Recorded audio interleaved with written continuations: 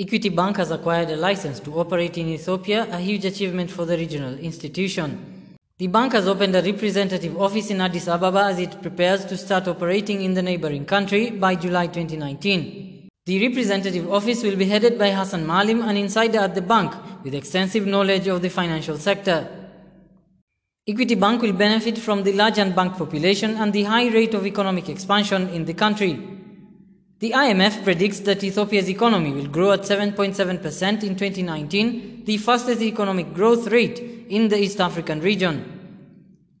Equity Group intends to use digital platforms and virtual banking to reach the millions of Ethiopians who lack access to financial services. Equity Group CEO Dr. James Mwangi noted that the move into Ethiopia is part of the group's expansion plan. Equity Group moved into Zambia and Mozambique in May 2019 through a partnership with Atlas Mara Limited. The lender already has subsidiaries in South Sudan, Uganda, Tanzania, Rwanda and DR Congo. After the entry into Ethiopia, Equity Group will now have a presence in an area covering more than 500 million residents.